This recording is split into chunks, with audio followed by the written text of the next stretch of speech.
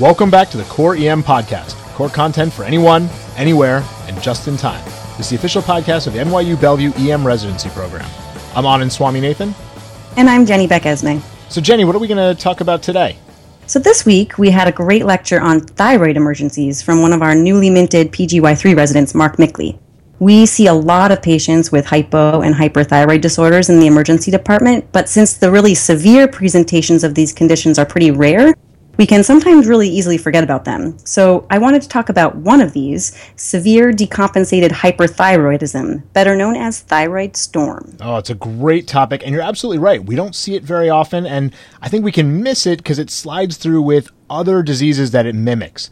So severe decompensated hyperthyroidism has a high mortality, and the presenting signs and symptoms, again, can go undetected because they blend in with other things.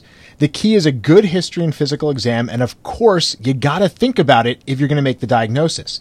If you're not thinking about it, you're not gonna recognize it, and we all know that that's the truth, and this can have devastating consequences if we miss it in our patients. In addition, decompensated hyperthyroidism is often precipitated by any number of other medical conditions. So once you find one problem, you may not have found them all. So just be sure to keep thyroid disorders in the back of your mind. Okay, Swami, what does a patient in thyroid storm look like? So these patients are going to present with fever, tachycardia, and altered mental status. And that altered mental status is really key in the diagnosis. They're often going to have evidence of high output heart failure, so you might hear some crackles or see some B lines on ultrasound, and they may have GI symptoms like nausea, vomiting, and abdominal pain. Well, yikes, that sounds like so many of the patients we see in the ER. Exactly. The presentation of decompensated hyperthyroidism can often mimic other presentations. The differential for a presentation like this is broad and includes sepsis, meningitis, encephalitis, hypoglycemia, hypoxia, your sympathomimetic and anticholinergic toxidromes, and withdrawal symptoms like from alcohol or opiates or sedative hypnotics. Hypertensive encephalopathy can look like this, as can heat stroke. Decompensated hyperthyroidism can look like any of these presentations, and it's crucial to remember that it can also coexist with any of these presentations. Decompensation can occur in a patient who was previously well controlled because they had developed an infection or had an MI or a trauma. Okay, so now that we've thought of it, how do we go about making the diagnosis? Thyroid storm is a clinical diagnosis, and that's really critical to understand. There are two main diagnostic criteria or point scales that people use for assessing this. Now, the one I typically use is the Birch-Wartofsky scoring system. We'll drop a link to that in the show notes. Basically, you get varying points for the degree of temperature elevation, altered mental status, GI dysfunction, tachycardia, CHF, etc. The nice thing about these scores is they don't rely on any laboratory data. In many places, a TSH and free T3 and T4 take a while to come back, and you really want to initiate treatment early. Additionally, the TSH can be depressed in simple hyperthyroidism, as well as in the life-threatening decompensation, so it doesn't necessarily clinch the diagnosis. Yeah, the values of TSH, T3, total T4, and free T4 are not usually affected during the acute phase of thyroid storm. When we draw these in the ED, these tests are actually probably going to reflect the patient's chronic thyroid state. So if the value can be the same regardless of the severity of the patient's hyperthyroid, Swami, is it really useful for us to even be getting these in the ED? I think it's useful, but probably more useful to the consultant after admission than it is to us in making the diagnosis and starting treatment. The value may be useful in ruling out the diagnosis because if the TSH is completely normal, it's unlikely that you have thyroid storm, but it's not impossible.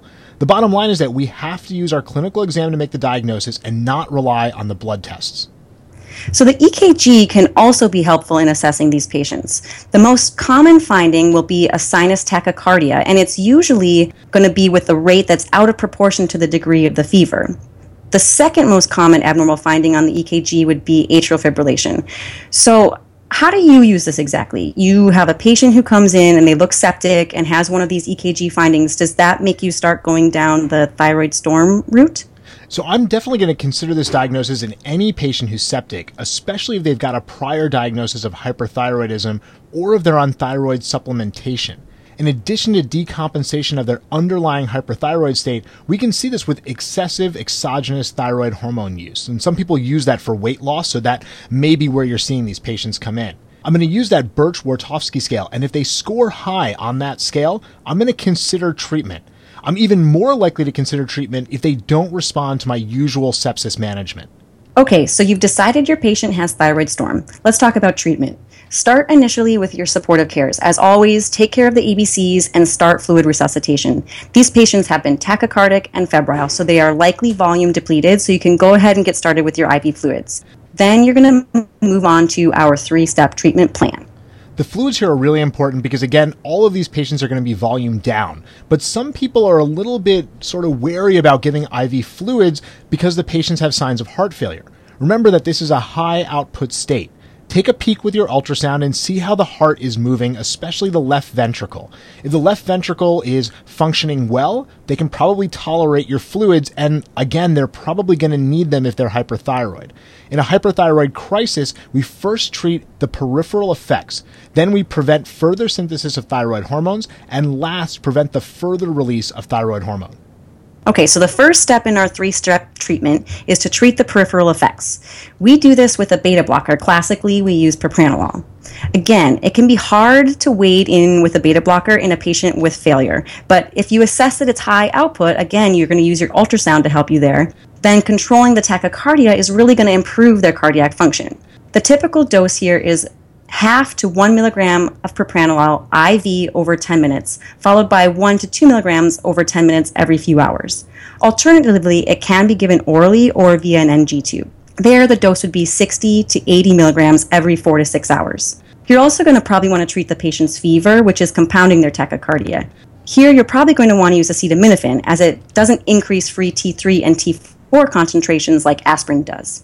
I think in general, we're going to be giving the propranolol IV and not PO or via NG2 because these patients need to get the medication on board pretty fast. And in general, when you use your beta blockers, that's also going to help for that temperature to resolve. So you can give acetaminophen. I wouldn't expect it to do very much, but the beta blockade is going to help here.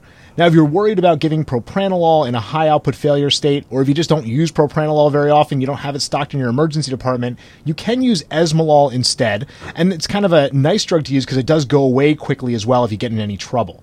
Now, the second step after blocking those peripheral effects is to prevent further synthesis of thyroid hormone.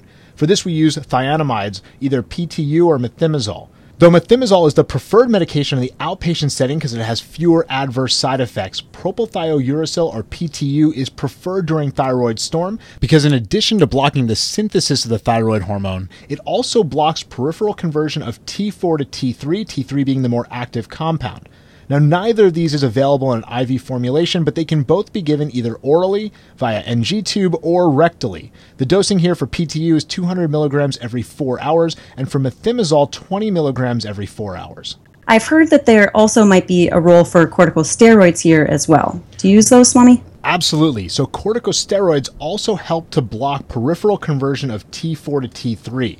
Dexamethasone is the most commonly used because unlike hydrocortisone, it's not going to affect any adrenal testing the emitting team might want to do. But if you want to use hydrocortisone, that's probably fine as well. For dexamethasone, the dose is going to be 2 milligrams IV every 6 hours. Now, the last step is to prevent the further release of thyroid hormone. We do this using iodine. Now, here the timing is really important. You're going to want to be sure to give the iodine at least 1 hour after you've given the thionamide. If you give the iodine too early, it actually stimulates the release of thyroid hormone from the thyroid and will make the hyperthyroid worse. So you don't want to do that. Here we're going to use potassium iodide iodine, or Lugol solution, which is given as 10 drops orally every 8 hours. The alternative would be saturated solution of potassium iodide, or SSKI, which is given as 5 drops orally every 6 hours. If there's one step in here that you're going to sort of not do, it's probably the administration of iodine. That usually can be deferred a little bit because of that issue of possibly ramping up synthesis and release.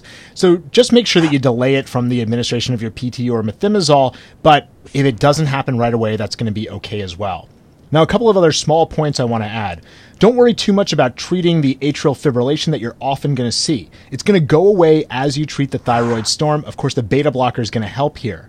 Make sure to investigate what set off that decompensated hyperthyroid state.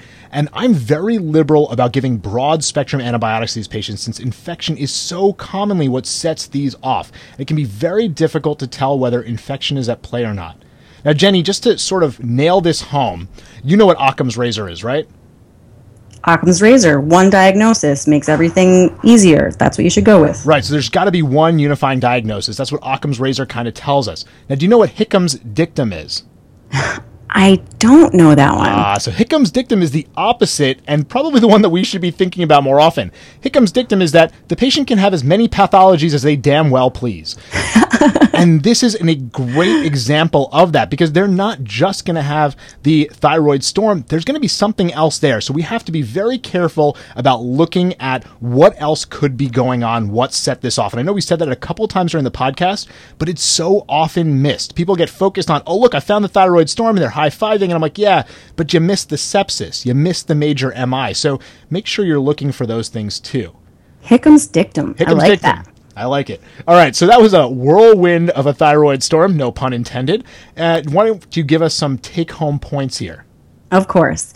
So first, decompensated hyperthyroidism is a rare, life-threatening condition. It can develop in patients with long-standing untreated hyperthyroidism, and it is often precipitated by another event, such as an infection, a surgery, or a trauma. Second, patients present with tachycardia, fever, altered mental status, which is crucial, and GI symptoms. Keep thyroid storm in mind if your patient has a history of hyperthyroidism or if things just aren't making sense with your patient. They're not responding properly to your sepsis treatments. They have a fever, but you can't find the source. They have this new AFib, but you don't really know what's going on. You're going to use a clinical scoring tool like the Birch-Wartofsky scoring system to make the diagnosis. And then last, treatment is threefold. First, treat the peripheral effects with propranolol. Then prevent further synthesis of thyroid hormone with PTU and corticosteroids. And last, prevent the further release of thyroid hormone with iodine. Just be sure to hold off on that iodine for at least 1 hour after the patient receives the PTU to avoid worsening their hyperthyroid. I couldn't have said it better myself. That's all for the Core EM podcast this week. Come on over and check out the site at coreem.net. We've got a ton of great core content emergency medicine. We'll have a core post up this Wednesday and a journal update up on Thursday. Visit us on Facebook and like us if you like the site, and follow us on Twitter where our handle is @core_EM. Thanks, and see you all next week.